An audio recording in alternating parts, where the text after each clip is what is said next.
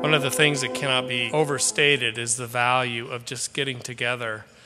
People who wish they were seeing more of each other and networking more, and then providing the opportunity to do so. So I'm really thrilled that you're all here today. I'm Ned Kalange, President and CEO of the Colorado Trust.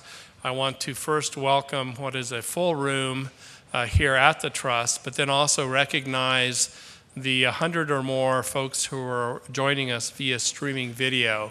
This is a new communication strategy for us at the Trust to try to expand the reach and the audience beyond what we can fit into this building itself. We're here today with a special presentation from Dr. Paula Braveman, who is a leading national expert on health equity. We're also really pleased that noted journalist and author T.R. Reid is also with us today. T.R., or Tom, who I guess knows a thing or two about healthcare, will facilitate a discussion with Dr. Braveman following her initial remarks. And then the idea is to engage all of you in the discussion. So you may be asking about why this focus on health equity. Most of you know that the Colorado Trust has long focused its support first and foremost on addressing the health needs of the most disadvantaged Coloradans, even as we remain committed to achieving access to health for all Coloradans. Among the steps that can help us achieve the goal is the sharing of information and creating the discussion that turns into action and change. Towards that end, we're also sharing today a new issue brief with you. You'll find at your tables a piece titled Health Equity and the Affordable Care Act. It provides an overview of our in-depth report, which is now available online at coloradotrust.org, and offers an outline of the provisions within the Affordable Care Act and related efforts in Colorado that can help us specifically reduce health disparities. In the coming months, there'll be additional issue briefs based on what we learned in our Equality in Health initiative, and they'll include language access and health equity, diversifying the healthcare workforce, collecting data on race and ethnicity, and other issues. Our Colorado Health Access Survey also provides data about health coverage, access, and utilization, which includes race and socioeconomic data. For example, the CHAS tells us that Hispanic Coloradans are disproportionately uninsured at 33%, while making up only 20% of the state's population. Finally, I want to mention an in-depth environmental scan we undertook last year. This was designed to help us learn more about health disparities and health equity. In the course of our work these past few years to achieve access to health, it was underscored over and over that certain groups experienced significantly greater challenges to accessing quality health care and experiencing good health outcomes compared with other groups. We undertook polling, focus groups, and 30-some-odd community forums across the state, put us into direct contact with more than 1,000 Coloradans, from whom we heard a whole array of concepts and thoughts around health equity. A majority of people told us they know and understand that there are differences in health care that people receive in Colorado that are based solely on their race, their ethnicity, their income, or where they live. We believe that one of the best ways to address inequities and social challenges is to do what we're doing today, taking dedicated time to share information, learn from experts, and actively discuss how to achieve change. So to get us started, I'm very pleased to introduce Dr. Paula Braveman.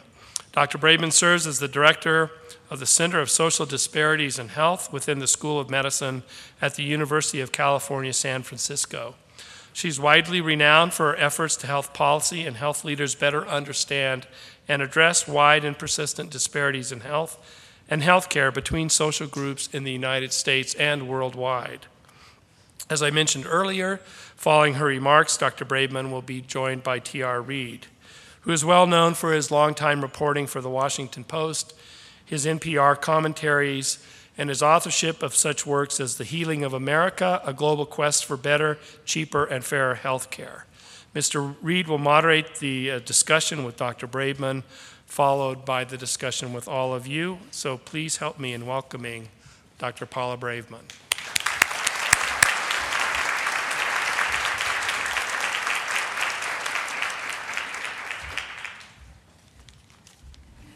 Thank you, Ned, for that lovely introduction. I want to say it's a real pleasure for me to be here today. I'm very impressed with what the Trust does, and last night I had a chance to meet with some of the leadership people from the Trust and people who also are in leadership in other organizations locally, and I was so impressed with how thoughtful and committed everyone is. It's a real particular pleasure for me. So I'm going to be talking about an issue of definitions. What do we mean by health disparities? What do we mean by health equity? And why does it matter? Why should we be spending time on the definitions? So I'll give you a minute to look at this.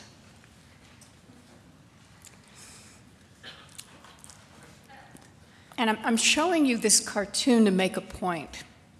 When we're talking about disparities, when we're talking about equity, we're not talking about averages. So averages are really important. What's the average life expectancy in Colorado? What's the average life expectancy in the US? The averages are important. But when we're talking about disparities in equity, we're specifically focusing on how those who are worse off are faring in relation to those who are better off. If you look up the term disparity in the dictionary, or the term inequality, and that term inequality is what's used in the rest of the world when people talk about these concepts. In the rest of the world, people talk about health inequalities, and the first thing that they think of is inequalities by socioeconomic status, by income, wealth, education, et cetera. And then after that, they might think of racial or ethnic disparities, they might think about gender, they might think about other kinds of disparities. Whereas here in the US, the term, as it's used now, was really coined as part of a movement that was really focusing on racial and ethnic disparities. So I think often when you hear the word disparity, the person who's using it may be thinking very specifically of racial or ethnic disparities. I advocate a broader use of the term, and I think that it is gradually coming more into wider use, where it refers not only to racial and ethnic disparities, but basically disparities by any characteristic that makes people economically or socially better off or worse off. But if you look in the dictionary at the definition of disparity or inequality, it just says differences or variations, so no value judgment attached to that, just something that's purely descriptive. And apart from Healthy People 2020, which has a very good definition of health disparities and health equity, and I'll be talking about that later. Apart from Healthy People 2020, if you look at any federal agency and look at the way that they define health disparity, it has been, in a very, very general way, health differences in health between specific population groups, without saying who the groups are or what the criteria would be for deciding that this comparison is worthy of the term or not. So we say health disparities, which the dictionary says just means differences, any old differences, but when we use the term, we don't mean all health differences. We're referring to a particular subset of health differences that strike us as particularly unfair. I think the most eloquent and the best known definition of health inequalities was coined by Margaret Whitehead, who's in the UK. And she defined health inequality as a difference in health that's unfair, avoidable, and unjust. And that's great at capturing the sense of what we're talking about when we talk about health disparities. But unfortunately, there's not much agreement about ideas of fairness. What I might say is unfair, you might say you think is fine, and even what's avoidable could be a matter of a lot of dispute. So not all health differences are unfair. I mean, would you be morally outraged if I told you that skiers were much more likely to have arm or leg fractures than non-skiers? Okay, not really. How about this one? women live longer than men. Is there anybody here who's morally outraged? I'm not talking about just being outraged, but yes, I thought all the men would raise their hands. And later, if you're interested in that, we can talk more about that. Or if I told you that in Manhattan, wealthy people who live in Manhattan have a particular health problem that you don't see among wealthy people in Hollywood, California, would you say that public and private resources to narrow health disparities should be devoted to narrowing that health gap? Because it is a health difference, and according to the dictionary definition of disparity, that would qualify, right? Okay, now here one. This one is really, really important, that younger adults are generally healthier than the elderly. Now, the older I get, the more absolutely unfair I think that is, but I really doubt that I'm going to be able to organize a social movement around it. Now, here's another one which, like the women living longer than men, is trickier than some of the others. White women are more likely to be diagnosed with breast cancer. So if you've got an agency that works on health disparities, that's certainly a health difference. Should that agency devote its resources to focusing on breast cancer incidence in white women, higher breast cancer incidence in white women? What about if I gave you some additional information, which is that although white women are more likely to get breast cancer, black women are much more likely to die from it. So you might have a different take. So there's the question of who determines what's fair. It's not an obvious determination all the time. And who determines what's avoidable? Thinking again of the Whitehead definition of unfair, avoidable, unjust. How about this one?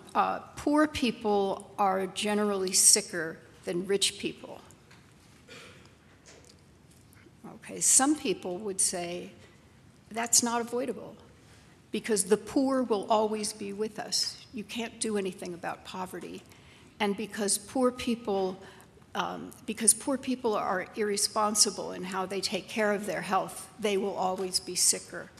I'm obviously caricaturing this. It's an extreme, but I want to make the point that not everybody will agree about which differences are unfair and which differences are not. So what about a situation that often arises? What about conditions for which the causes aren't known?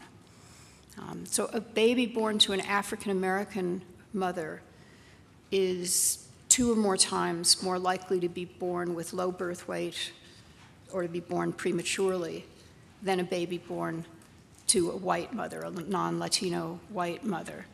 And these are really important conditions. Low birth weight and premature delivery are the strongest predictors not only of infant mortality, but they're very strong predictors of child development, including neurological development, neurological, cognitive, and physical development, and what we've come to know in the last 10 to 15 years that they are, and particularly low birth weight, is a very strong predictor of who's going to have adult chronic disease later in adulthood. So these are really important differences in health to have on an agenda to close the gap. But there's a problem, which is that we really don't know much about the causes of the disparities. That there are some risk factors that have been pretty well established as risk factors for low birth weight, risk factors for preterm birth, but they don't account for the black-white difference. So according to some ways of defining health disparity or health equity, we might not be able to have this issue on the agenda. So if you don't know the causes, how can you call that disparity unfair? I don't want to take up a lot of time now with this, but briefly I'd like to say that I got interested in this issue because of a situation that happened in a large international organization with which I was working, where there was an initiative that I was working on health equity, health inequalities. And then some new leadership came in, and the new people decided that they wanted to redefine what health inequalities and health equity meant. And they did it in a way that's not worth taking up the time today to talk about, but they did it in a way that pulled out all of the value, all of the values, all of the social justice content, and turned it into a completely technical thing, where it was really just about any health differences between any, not even groups, even any individuals. And in seeing what the response to that was, I saw how many people, including colleagues of mine, were unable to explain or counter that proposal and say why that was wrong, and that what it had to do with was that they were not clear that the essence, when you're asking about health disparities, when you're raising questions about health disparities and you're working on health equity, you're doing it because of a profound commitment to social justice. And so removing the social justice content from the comparison, turning it into something technical, it was a really neat little thing that they were advocating that statisticians would love, and statistically inclined epidemiologists would have a lot of fun with, but there was one problem with it. It had nothing to do with what the heart of the matter was. It wasn't answering the question. So what I became aware of was the need to put these concepts on a firm footing. And it seemed to me that it was very important that we be able to refer to authoritative sources that had some degree of universality about them. It wouldn't do to just, say, well, quote some individuals on this particular thing. It seemed to me that it was very important to put it on a firm footing. So the first place that I looked was in the field of ethics, and there definitely was help there.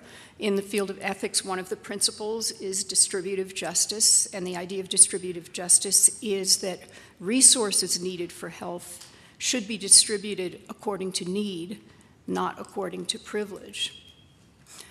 But defining the term need and operationalizing it for purposes of measurement has eluded just about everybody. And so that didn't seem to give something that was strong enough. I mean, it gave something that was enriching. And I learned about human rights agreements and human rights principles. And felt, after studying them for a while and working with a human rights attorney, that this was just an enormous resource for people concerned about health disparities and about health equity, and that it really gave us a lot to provide a firm conceptual basis. So among the human rights principles that I think are very important here is that there are not just the civil and political rights that most of us think of when we think of human rights. We think of the freedom of speech and assembly and freedom from torture. We think of the civil and political rights, but there are also, in international human rights agreements, there's a body of economic, social, and cultural rights. And specifically, there's the doctrine that those rights are inseparable. So if you violate someone's economic and social rights, you're also violating their civil and political rights. And I actually think there's a basis for that. One could argue that based on empiric evidence, but there's no time for that. So among the social and economic rights is the so-called right to health. And that is defined there as the right to achieve the highest attainable standard of health. And admittedly, I think that's been it's been very hard for people to operationalize what that means, what's the highest attainable state of health. And I think that those of us in the field of health equity and health disparities actually have something to contribute in suggesting something that they could use, and you'll see that later. But those social and economic rights also include rights to education, to a living standard that's adequate for health. So that's huge. To the benefits of progress, and the right for full participation in society. And there is the notion there that governments who are signatory governments who are signatory to the human rights agreements should progressively remove obstacles that are in the way to the fulfillment of all the human rights of all people. And then I've highlighted in yellow there the clause, especially for those who have more obstacles. And it's those who have more social and economic obstacles, because those are so clearly modifiable. And the idea of this is that, a government couldn't be held accountable. They could sign a treaty this day, and that particularly for resource-poor countries, it was going to take them a while to achieve the fulfillment of all the human rights. But what the human rights monitoring bodies look for, they look for good faith efforts toward realization, and they call that progressive realization. There's a human rights principle of non-discrimination and equality that is really crucial, I think, has been giving us part of that firm conceptual basis for the concept of equity and disparities. And those principles prohibit actions, not only those actions that have the intent to discriminate, but the actions that have the effect of discriminating. And that's really important. I'll bet there are some lawyers in the room, but the idea of if you think about de facto discrimination, it is very hard to prove intent on almost any issue. But with that clause that the actions are prohibited that have the effect of discrimination, you can then look at patterns and say, well, this shows a discriminatory pattern regardless of whether we're saying anything about the intent, and that's really important. And that, if you take that seriously, that's then the basis for calling for affirmative action to narrow the gaps in the fulfillment of rights that have been there historically. So another issue that I think has been a challenge for a lot of people in this field. They say if equity and disparities are about closing the gap between different groups who are better off and worse off, well, which groups? And I have worked very closely with the relatively new NIH Institute on Minority Health and Health Disparities. And at the time that they moved from being a center to being an institute and received somewhat more resources, I think not sufficient, but somewhat more resources, all of a sudden, since now they're called an institute and people assume they had lots of resources, a lot of interest groups approaching them and saying, your institute, what are you doing about veterans? What about people with autism? Certainly worse off than people who don't have autism. What about men's shorter life expectancy? And what about LGBT groups' issues? So another way in which I think human rights agreements and principles give us a lot to address that kind of challenge is that they specifically name vulnerable groups. And they list groups that are characterized by any of these characteristics that I've listed there: racial or ethnic groups, skin color, religion, language, nationality, socioeconomic status, gender, sexual orientation, or gender identity. They talk about sexual minorities. That's the term that they use, but that's what they're referring to. Age, disability, geography, political affiliation. And they don't say these are characteristics that historically have been used as the basis for discrimination, but it is very clear from the context that that is what the principle is, that they are groups that have experienced social exclusion or marginalization, and that has made them vulnerable. This is something that I think can be investigated and decided if a group comes to, so here's the Colorado Trust, and somebody's coming and saying, I think I know you're committed to health equity and reducing health disparities, and why won't you address the issues for my group, you can say, well, let's look at the documentation about who has the most wealth, who has the highest levels of education, who has the highest incomes, but also what's the history of this group. And so with African Americans, the history of slavery, of Jim Crow, with American Indians, of genocide and forcible removal from ancestral lands. We could also, luckily there are groups that chronicle hate crimes. The groups that have experienced the targeted marketing of harmful goods, negative media depictions, slurs that have been prevalent. So I think it can be, I'm not saying that it's easy, but we can say who are the groups that have historically suffered social exclusion, marginalization, and discrimination, including de facto discrimination. So with that basis, then, this is the kind of definition of health disparity and health equity that I advocate. And this was adopted in Healthy People 2020, by the way, which was a big victory. But we defined, I was working with a committee of people on this, defined a health disparity is a health difference that is closely linked with social or economic disadvantage. Now, how many of you are wondering why we didn't just say a health difference caused by social or economic disadvantage? Is anybody wondering why? Because that's a simpler thing to say. Well, closely linked sounds like a thing an epidemiologist would say, right? Well, unfortunately, we needed to put it this way, because if we say a health difference caused by social or economic disadvantage, then what do we do about all of the health outcomes for which we don't know the causes? We've lost them. They're off the agenda.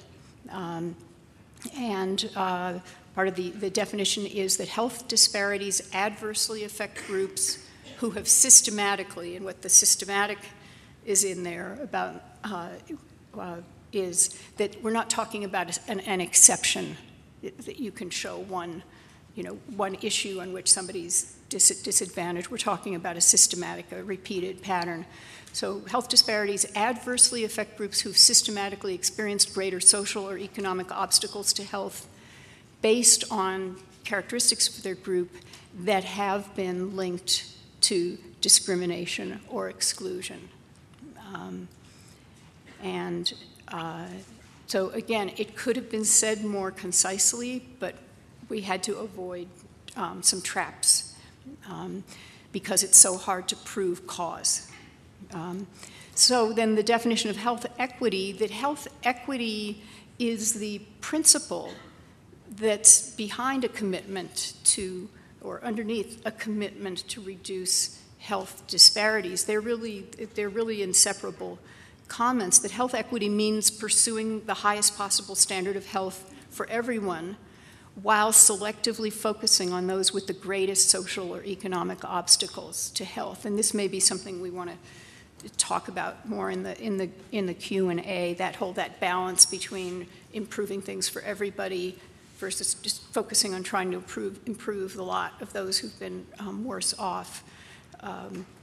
And so that's what health equity involves, but it is the principle and it's the process that explains why we care about health disparities. And in turn, then, health disparities are just the way we measure progress toward greater health equity. Because otherwise, how would we do it? How would we know that we were getting closer to health equity? It would be because disparities between more and less privileged groups were narrowing over time.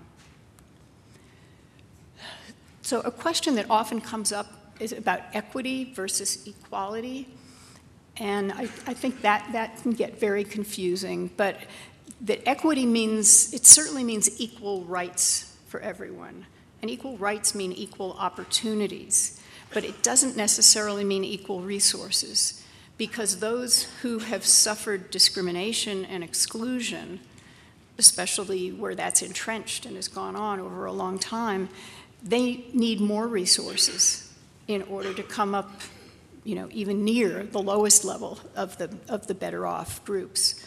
So it's not equality in the distribution of resources, equity in the distribution of the resources, because we have an obligation to focus on those with the greatest obstacles to fulfilling their rights. And the obstacles here, again, are social or economic. So we're not talking about someone who was born with a congenital birth defect. I mean, not here. That is an issue, but not the kind of obstacle that we have in mind here.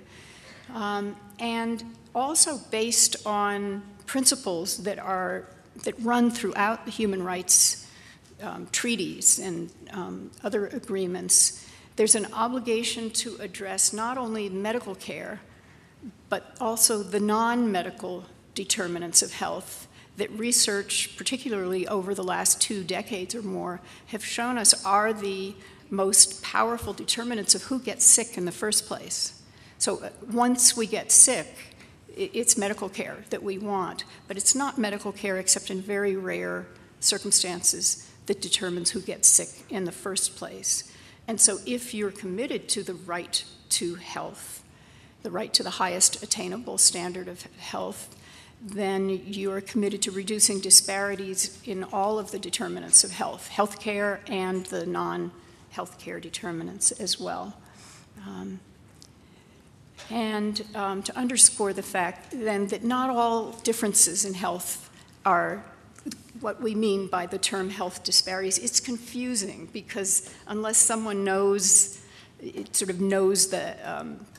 area, they'll take the word disparity at face value, and then it'll just mean difference. And I think that's unfortunate. But we're not talking about all health differences or even all health differences that warrant attention. And I want to emphasize this, that I think sometimes some people get hung up about, well, you're telling me this isn't a health disparity, but this is really important. And the fact is there are millions of health differences that are really important and that public and private bodies actually, absolutely should be responsible for doing something about. It's just not part of the health equity agenda. And I think if people can realize that, we're not saying that this is all of public health. It's not. We do have to think about the averages. But when we're focusing on disparities, we're focusing on bringing up those who've been worse off, bringing them higher. And so it's a particular subset of differences in health that strike us as unjust. And that they have to be, in order to qualify, we can't have a difference like the younger adults have better health than the elderly. That's not plausibly avoidable, at least with current technology. It has to be, according to current science, it has to be believable that disparity, that difference could be narrowed with efforts. But we don't have to prove that we know how to narrow it. That would eliminate way too much. But there are systematic health differences that adversely affect a socially disadvantaged group. And this business of saying it's a health difference that adversely affects a socially disadvantaged group, what that should resonate with is the value of sort of giving somebody a fair break, that somebody it's a double whammy. If you're disadvantaged in virtue of your socioeconomic status or in virtue of being in a disenfranchised racial or ethnic group, and then you add to that disadvantage on health, and you realize that health is necessary to overcome disadvantage. You're saying this is compound disadvantage, and this is really unfair. And so I think if explained in that way to the public, it can resonate with some pretty widely held values. So we don't, again, but we're not talking about what causes them, because we want to avoid that trap, because we don't know what causes a number of important differences. So a health disparity may reflect social disadvantage, and in many cases, we know that they do.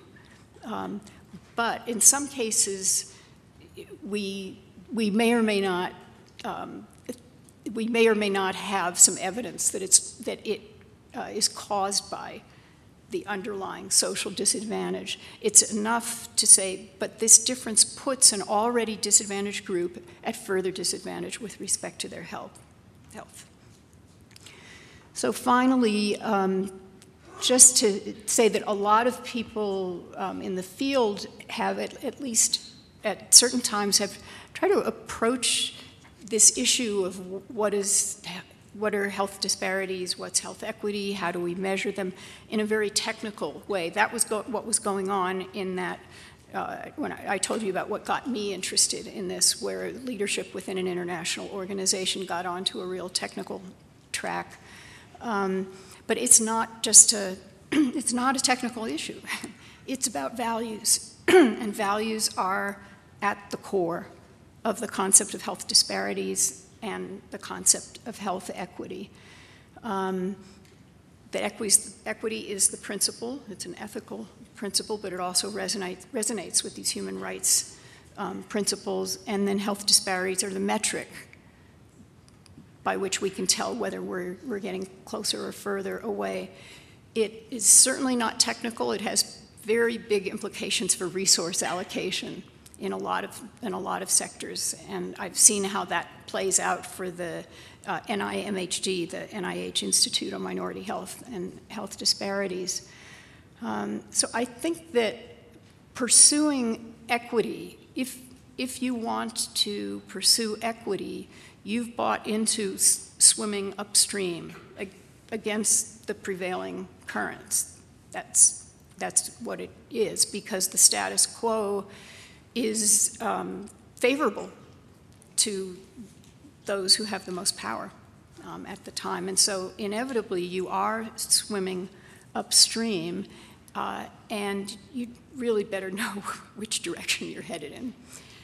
And that's why I think that these definitions, for better or for worse, are very important. And I want to add just one last remark, that some of you may be thinking, because I made such a big deal about using human rights agreements, human rights principles as a basis, for work in the area of disparities and equity.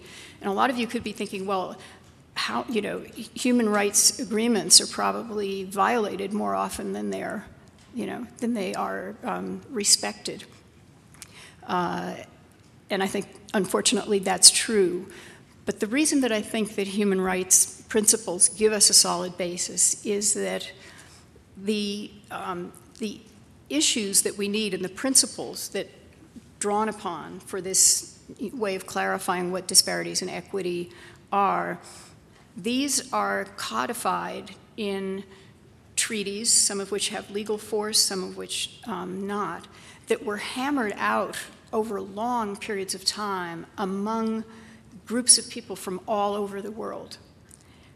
And at a minimum, it reflects a consensus about values and about aspirations. There are some important human rights treaties to which the US has not signed on, I'm ashamed to say, but we've signed them. And signing means that you agree in principle with the values that are there. You're just not willing to make yourself subject to monitoring. So virtually every country in the world has at least signed on to the agreements that have these principles in them, and I think it gives us just a tremendous resource. And now I'm really looking forward to the next phase and the phase after that, as distinguished author and journalist T.R. Reid will join me here.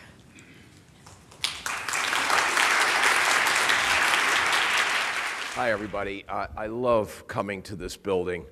I think it's called Italianate Rococo. This is at a time in Denver when that was hot among our architects, and look what they did.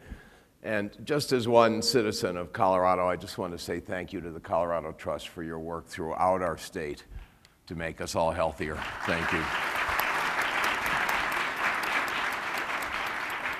And so what we're going to do is I'm going to ask Paula a couple of questions that have occurred to me reading her materials, but your questions are going to be more interesting than mine, so go ahead, just raise your hand and ask a question when you're ready. In terms of health disparities, compared to the other rich democracies in the world, how does the world's richest country stack up? Well, get out your handkerchiefs or your napkins for your eyes, and probably some of you know this. I mean, we rank at the bottom, actually, among the affluent countries, and I'm sure some of you saw, because there was a lot of press coverage, January 9th, a report was released from the Institute of Medicine and the National Research Council, and I was one of the report authors. And in this report, we looked at just scores of health indicators across all age groups. And with very few exceptions, the US was at or near the bottom on every single one of the health indicators, with just a few exceptions, and in all age groups except over age 75. If you make it to 75, you're going to have a longer life expectancy than in other countries.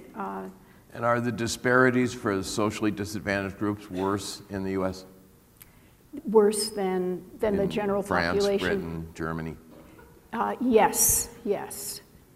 And I think the group felt that the disparities, social disparities, were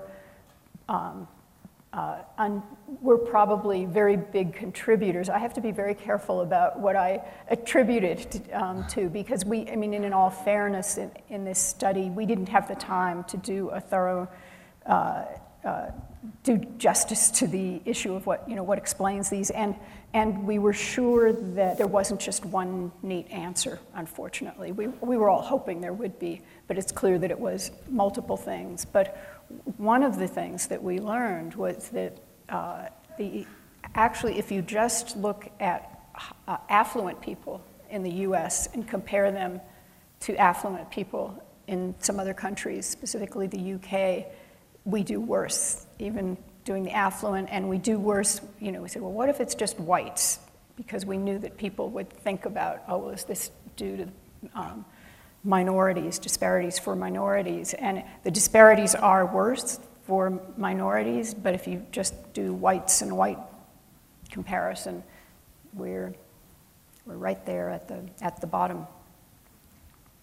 And my hope from this depressing thing, my hope is that it will open things up for people to be willing to look at what other countries do, because I think we've had this attitude that we're just different, nobody's as good as we are.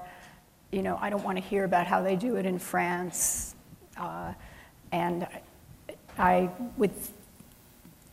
one would think that it would be reasonable to say, well, maybe we should at least consider what they're doing in other countries, not to impose it in an identical form here, but to adapt it potentially for what looks like it's working. Yeah, there's a book about that. You referred obliquely today to the World Health Organization, and in your papers you talk about the World Health Report of 2000. I don't know if you know this. This is the famous or notorious report that rated all the world's healthcare systems and rated the world's richest country 37th. Are you aware of that? And you are pretty critical of this report in your papers. What do you think? Are they roughly right that we rank that low, and are health disparities one of the reasons for that? That's a tough question. I do think maybe they weren't that far off on where we would rank comparatively among countries. I think that the criteria that they used were flawed, so that might be just luck that it came out. And you were the one with the expertise on the studying the healthcare systems, comparative healthcare systems. I mean, my understanding from colleagues who were experts in that is that just they kind of grabbed some criteria that they thought sounded kind of cool and used them, and that they hadn't been tested at all, and that they were... Yeah, that's right, yeah. I think it was rigged myself. But the thing that bothered me more about the World Health Report than that issue was what my talk was about, because the same people who developed, in a very short period of time, a way of ranking all healthcare systems in the world, also said, let's get rid of the old-fashioned way of thinking about health inequalities and health equity. Let's stop comparing the health of the poor with the health of the rich. Because when we do that, we are prejudging what the difference is due to. That was their reasoning. And they didn't say also you shouldn't make racial comparisons, but it was implied by what they were saying. And you just, who's the healthiest and who's the sickest, and then you start to study why, but it just leaves out a minor issue, which is that it takes the disparities equity issue off the agenda, and particularly for policymakers who aren't going to end up reading some research paper that, in its 20th page, now they get to where they're thinking about what this might, the bearing that this might have on disparities and on equity. You've lost it. I was kind of struck when you talked about African-American babies are twice as likely as white babies to have certain problems, and then you said we don't know why. Well, wouldn't an explanation be those African-American moms aren't getting the prenatal care that white moms get? Is that not the reason? I wish that were the explanation, because something that would be easier to do something about. But that was an assumption that many of us in the field made. But then the big Medicaid expansions, Medicaid maternity care expansions, came in at the end of the 80s and 90s, and they really caught on. And within 10 years, you could see, it really dramatically narrowed the gap between African American and white women in the receipt of prenatal care, and it did nothing to narrow the disparity, which is a lot of what got some people like me into focusing more on that disparity in health than on the disparity in the care, realizing that the care wasn't going to explain that. I will say, I'm trying to be very responsible in saying we don't know what causes that disparity, and that's true. But a number of us have some hypotheses about that are very, they're biologically plausible. We couldn't prove that that's the way. So, for example, a lot of us believe that the stress, the chronic stress that African Americans, or at least most African Americans, experience from a very young age on, and that affects them regardless of whether they're in a poor family or a wealthy family, and regardless of whether they experience any overt incidents of somebody calling them a name, a racist name, or something overtly racist happening to them, that I think there's reason to believe, including some evidence in the literature, that people can carry around with them this awareness. There's the constant awareness and the vigilance, saying, when's the next time somebody's going to say something that's going to be offensive? And if they do I speak up, or do I just let it go? And the kind of chronic stress that could be associated with that, carrying that around inside you, and in addition to the overt incidents, that this could be, that could be one of the elements. But it's not simple. The disparity is greatest among college-educated, higher-income women. The black-white disparity is biggest there. Among poor women, the black-white disparity is pretty small, actually. So, and you say, so why would that be? Yeah, that's mystifying. Why would that be? And one explanation, hypothesized and not proven, is that, well, what if you're a college-educated black woman, you're probably moving professionally in a mostly white world, whereas maybe you're more segregated if you're, less educated. Could that be it? And people are actively doing research now to try to tease this out. If you don't know the reason, you can't say it's an unfair disparity. See, that's why you don't want that in your definition of a disparity, saying that it's I think an advantage of that definition is that you could say it's unfair, appealing to that principle of the compound disadvantage, that it's a worse health, in somebody who's already at a disadvantage based on social criteria, and that's unfair for people to experience that double disadvantage. So you could call it unfair. You could say that, but it can get tricky. How many of you have run into concerns about, do you use the word inequity instead of disparity? Yeah. And that's wrong.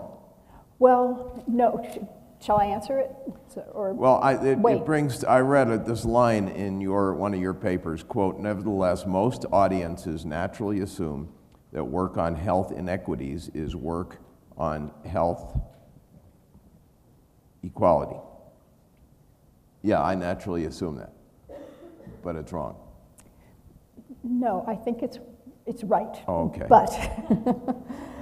But I use the term inequity really sparingly. I probably didn't. Did I use it during my talk? I don't think so. Yeah. And some people are using inequity. They're substituting inequity for disparity. Yeah. Because responding to that issue that they want everybody to be clear is we're talking about injustice. So But the problem with that is that somebody's going to call them on it and say, how can you call that black-white disparity in low birth weight and inequity when you don't know the causes? It's strong language. So I try to reserve it. I mean, I use the term inequity, but I try to reserve it for very particular circumstances. And I think it really turns a lot of people off initially too, because it sounds so morally judgmental. Yes, yeah. And negative. Whereas equity it's morally judgmental, but it's positive. It's not accusatory. So. As you said today in your talk and in your papers, you build a lot of your work around concepts of human rights. And so let me ask you about that. I can understand the argument that people have a right to health care. I have a little tougher time with the notion that people have a right to health, which you talk about. It sounds like you're arguing with God if you say, I have a right to health. What do you say? Well, I agree with you, and I think in a way it's unfortunate in the way it got framed in the human rights principles, because that is the reaction of a lot of people. What do you mean the right to health? What can we do with that if somebody is born, with congenital conditions that nothing could have prevented, or nothing that we know of, has their right to health been violated? So I do think it's unfortunate, but it's there, and I think that if we say, okay, they just define it as the right of everyone to the highest attainable state of health.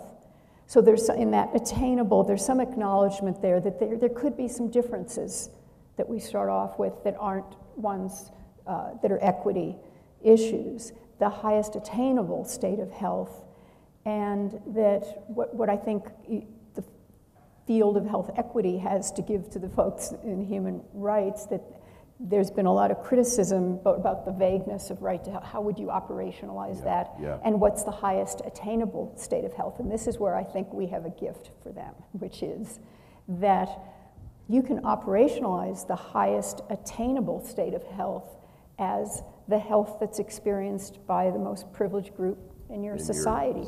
And it's even a low standard, because there could be, there could be healthier, even healthier groups, but you say there is no biological reason why everyone shouldn't be able to attain the health of people with incomes, 4 times the poverty level.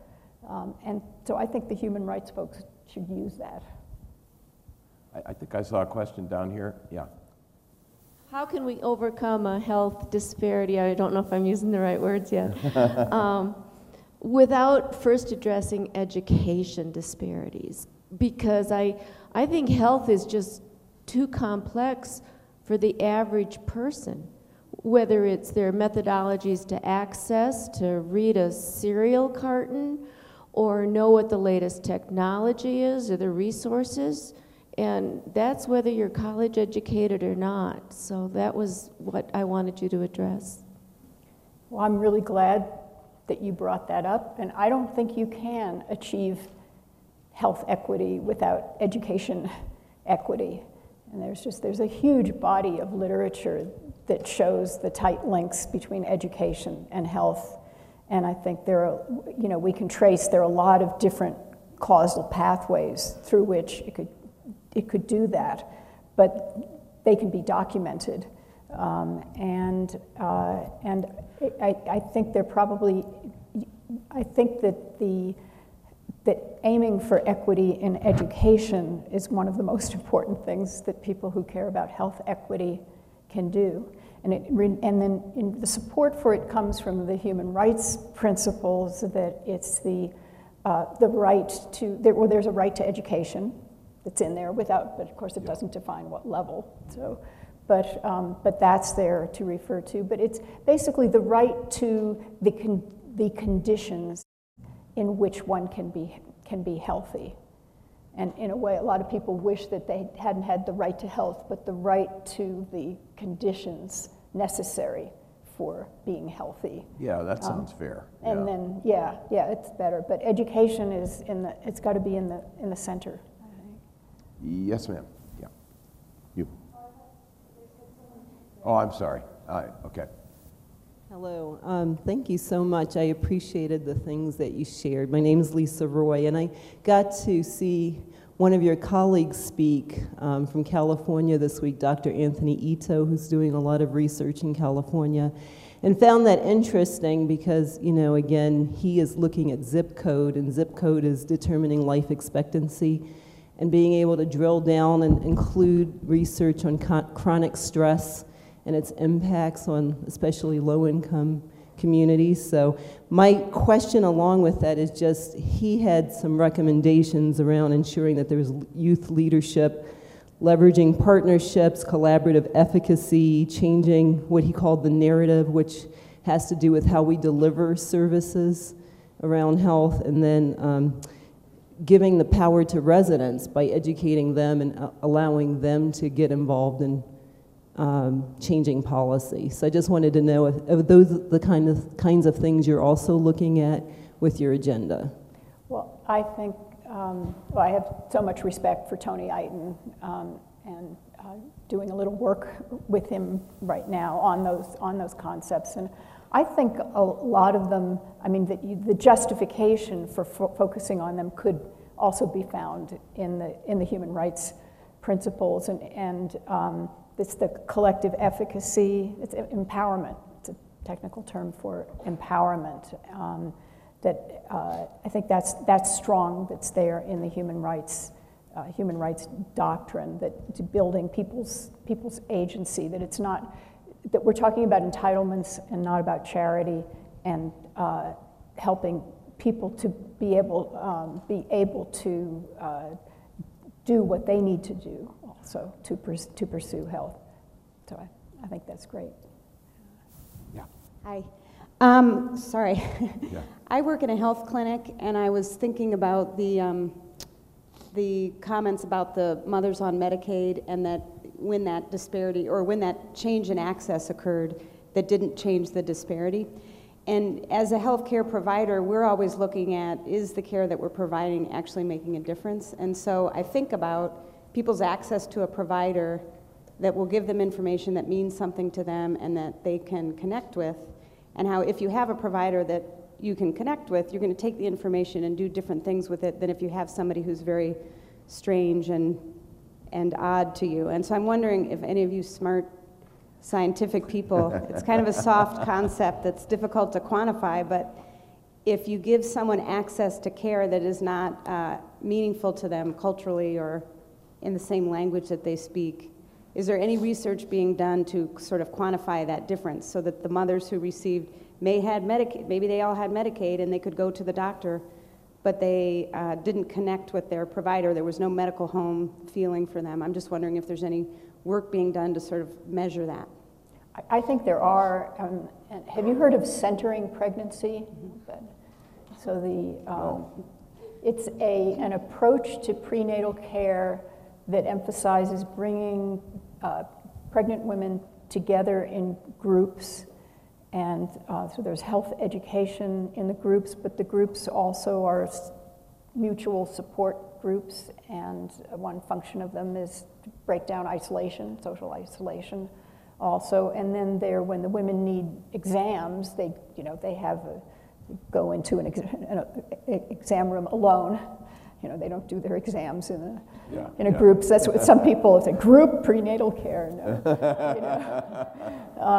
And they've shown some really exciting results, and it's almost the only evidence. I mean, that's where they have shown an ability to improve birth outcomes, pretty convincing studies of that. So there are a lot of people who've been interested in applying that, more broadly. I'm working with the California State Department of Public Health on a redesign of the statewide Black Infant Health Program, which formerly was sort of traditional. This is not prenatal care, but these are storefronts where women would come and be able to get some one-on-one support, and help getting into prenatal care. And there's been a transition to a model that emphasizes more the issues that one of your colleagues was just bringing up in terms of capacity building of the women themselves. And if we could have done centering pregnancy, we would have done it, but we can't because the way care is organized, there aren't enough pregnant women at one site to do it. So it's the closest we could come to centering pregnancy. We're trying that with the whole statewide program and crossing our fingers that might help. But we're also aware that, to expect that just one thing is going to turn things around, particularly for groups that have been so disadvantaged and for generations. And I think sometimes we get defensive, or we shut up when somebody said, "Well, did that work?" And no, it didn't work. But it was one thing. Would that have worked if we had brought it together with multiple things, including attention to issues like education, and including attention to issues like the fact that for many of the health outcomes, you're not going to see, here's the intervention, you're not going to see the relevant outcome for decades. And that's true for low birth weight and preterm birth. So we have to be careful about what we decide to abandon because it hasn't worked, but there is a lot of interest in that. Yeah. In general, I think there's a lot of feeling that we're powerless about this. So what should people do about disparities if it's going to take decades to find results?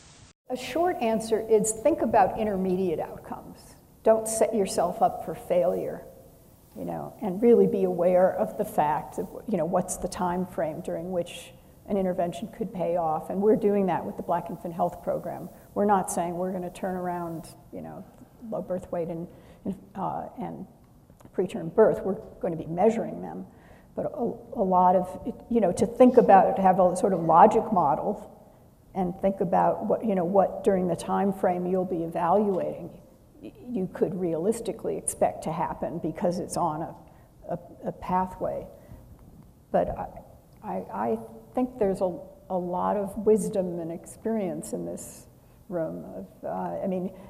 Whether you call it disparities or equity or whatever. I think most of the people in this room have been in the trenches for a while trying to achieve the elimination of disparities. So I don't want to go on with more about answering your question, but if others would like to answer, what do you do in the face of these daunting obstacles? Yeah, well, Ned, how about it? You've made this a big emphasis of the Colorado Trust. What's the answer to that? What should we do? Well, it's a great question because it's exactly the work that we are currently at the Colorado Trust wrestling with, and thinking about how what we learned in the environmental scan, how our focus on health equality, health disparities will go from an idea to funding priorities for the trust going forward. As I've worked with the trustees, though, I tried to talk about this kind of balanced portfolio, and it gets to the issue about things that will take a long time and things that we could address now. And so if we can think about upstream and downstream, the people falling in the river, the people being pulled out of the river, right? I think part of the portfolio has to be looked at these higher risk, slow burn, long-term investments that will take a decade before we start to see the movement in health equity that we believe is important and transitional, that really translates the fabric of society and health in Colorado. So that's part of the thing I would hope that we would focus on, is making sure we look at the preventive efforts, the social change efforts. But while you're doing that, you can't ignore the people who are down the river drowning. And so trying to balance the portfolio with strategies that might, in some sustainable way, find the tipping points for direct service delivery and addressing other health disparities more directly in the short term, I think we need to look at as well. And given that, I always tell people our resources are not meager, nor are they infinite. How can we balance those so that a decade from now we can look backwards and say we've made a difference? I don't know if that's a very high-level answer, but that's kind of where we're at. That's a good answer, don't you? Great answer. Yeah. Yes, ma'am. I really appreciated you calling attention to the impact, or at least the potential impact that you're looking to measure of long-term stress and chronic stress. And also, I would think that trauma, and how does trauma come into play in terms of how that impacts people's health outcomes. And I just wanted to point out that both of those are examples of where mental health and physical health are so inextricably linked, and how, we often talk about, in the mental health world, we talk about that health disparities don't show up in terms of prevalence of mental illness, but they show up in many other ways, and I think that's just a great example of how. Yeah, no, there's a good question. Do you find these disparities in mental health too? I don't know that literature so well. The little I do know, I know that the patterns are confusing, and people raise questions about, so who gets diagnosed, in this way versus that way. Yes, sir. It's somewhat confusing. I guess I've gone through an evolution in how I've thought about health disparities. Having grown up in STD and HIV prevention, a lot of times we saw disparate rates among African Americans and Latinos compared to whites. And then I started reading the literature from the World Health Organization, where they started talking about health inequities. And it was such a breath of fresh air, because finally someone was talking about social justice issues. And it just seems like the longer we delay talking about the fact that many of the disparities we see are because of inequities, that we're not going to have a useful conversation. And it also goes back to giving us this framework that we can use when we're talking about it. Don't talk about change as if it's going to happen in the next 5 years. These are these conditions came about over centuries of time, especially when you look at the conditions of African Americans in this country, and certainly Native Americans in this country. These things happen over a long period of time, and we need to own up to the fact that these were injustices that were perpetrated against the people. They didn't happen overnight. It's going to take a longer period of time to fix them. I'm really glad that you spoke up to say that, and what you said was very eloquent.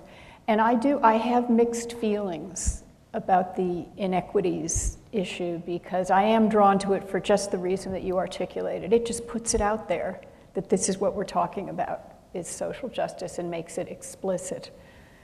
And I think that maybe non-scientists can get away with it more than scientists can. The real reason that I haven't adopted that is because I want to have things on the agenda for which we don't know the causes yet.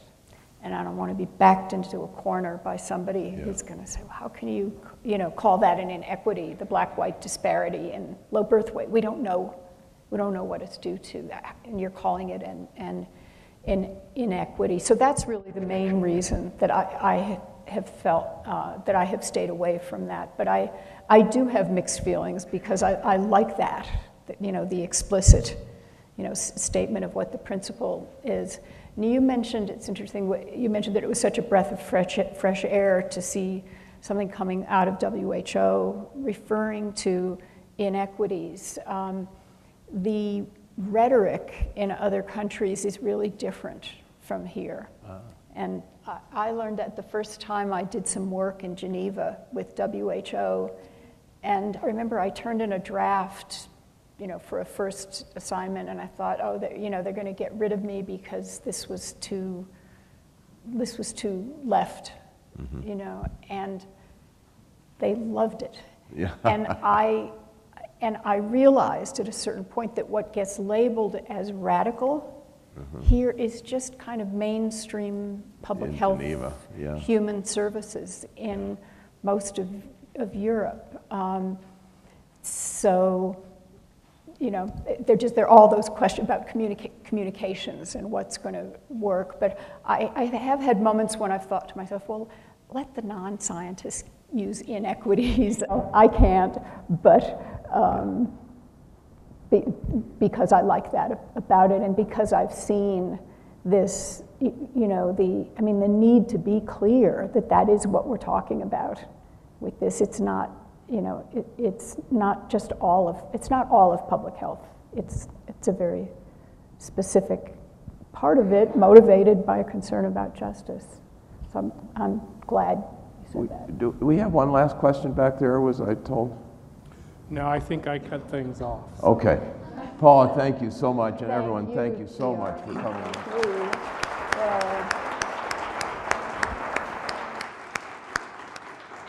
I also want to thank Paula and Tom. It was an outstanding presentation and dialogue.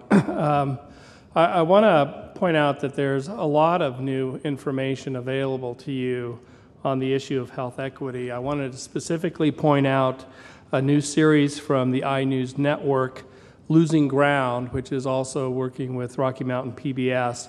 You can learn more about the series on inewsnetwork.org/losing ground. And my understanding is that their first public discussion is this evening at Regis and Thornton. So that's another additional resource. I also want to just point to the things that you have on your desk. There's an evaluation form, and the Trust actually is hoping to provide additional learning lunches like this on the issue of health equity, and your feedback will help us out a lot. I want to repoint out the issue brief on health equity and the Affordable Care Act, and then I want to point out that we've given you some homework. So we hope that these events are not just a come and listen and then go on about whatever you were doing before. We hope it challenges us as kind of the tipping point for thinking about health equity, health disparities within our own work life. So we provided you with both a paper from Dr. Braveman and a question guide that we hope you'll consider taking back with you to your own organizations and other settings where you might find them useful to engage in the dialogue and kind of raise awareness and knowledge overall in your spheres of influence. So this and the slide set will be available on the Colorado Trust website. around February 15th, we'll actually have a video of the presentation for you to see as well, and I hope you'll take advantages of that. There are many people that have been involved today that I just have to recognize. The team who put together the event today, Chris Armijo, Maggie Frazier, and Courtney Ricci. I really appreciate all the work you put together. And then the room itself is a joint effort of staff with many jobs who come together to make sure these happen. So I want to thank Elisa Bourne, Marianne Davis, Heidi Holmberg, Jill Johnson, Ginny Lehman, and Michelle Chater, all of whom helped the event happen today. And then finally, I want to thank you all for coming and participating. Have a great afternoon.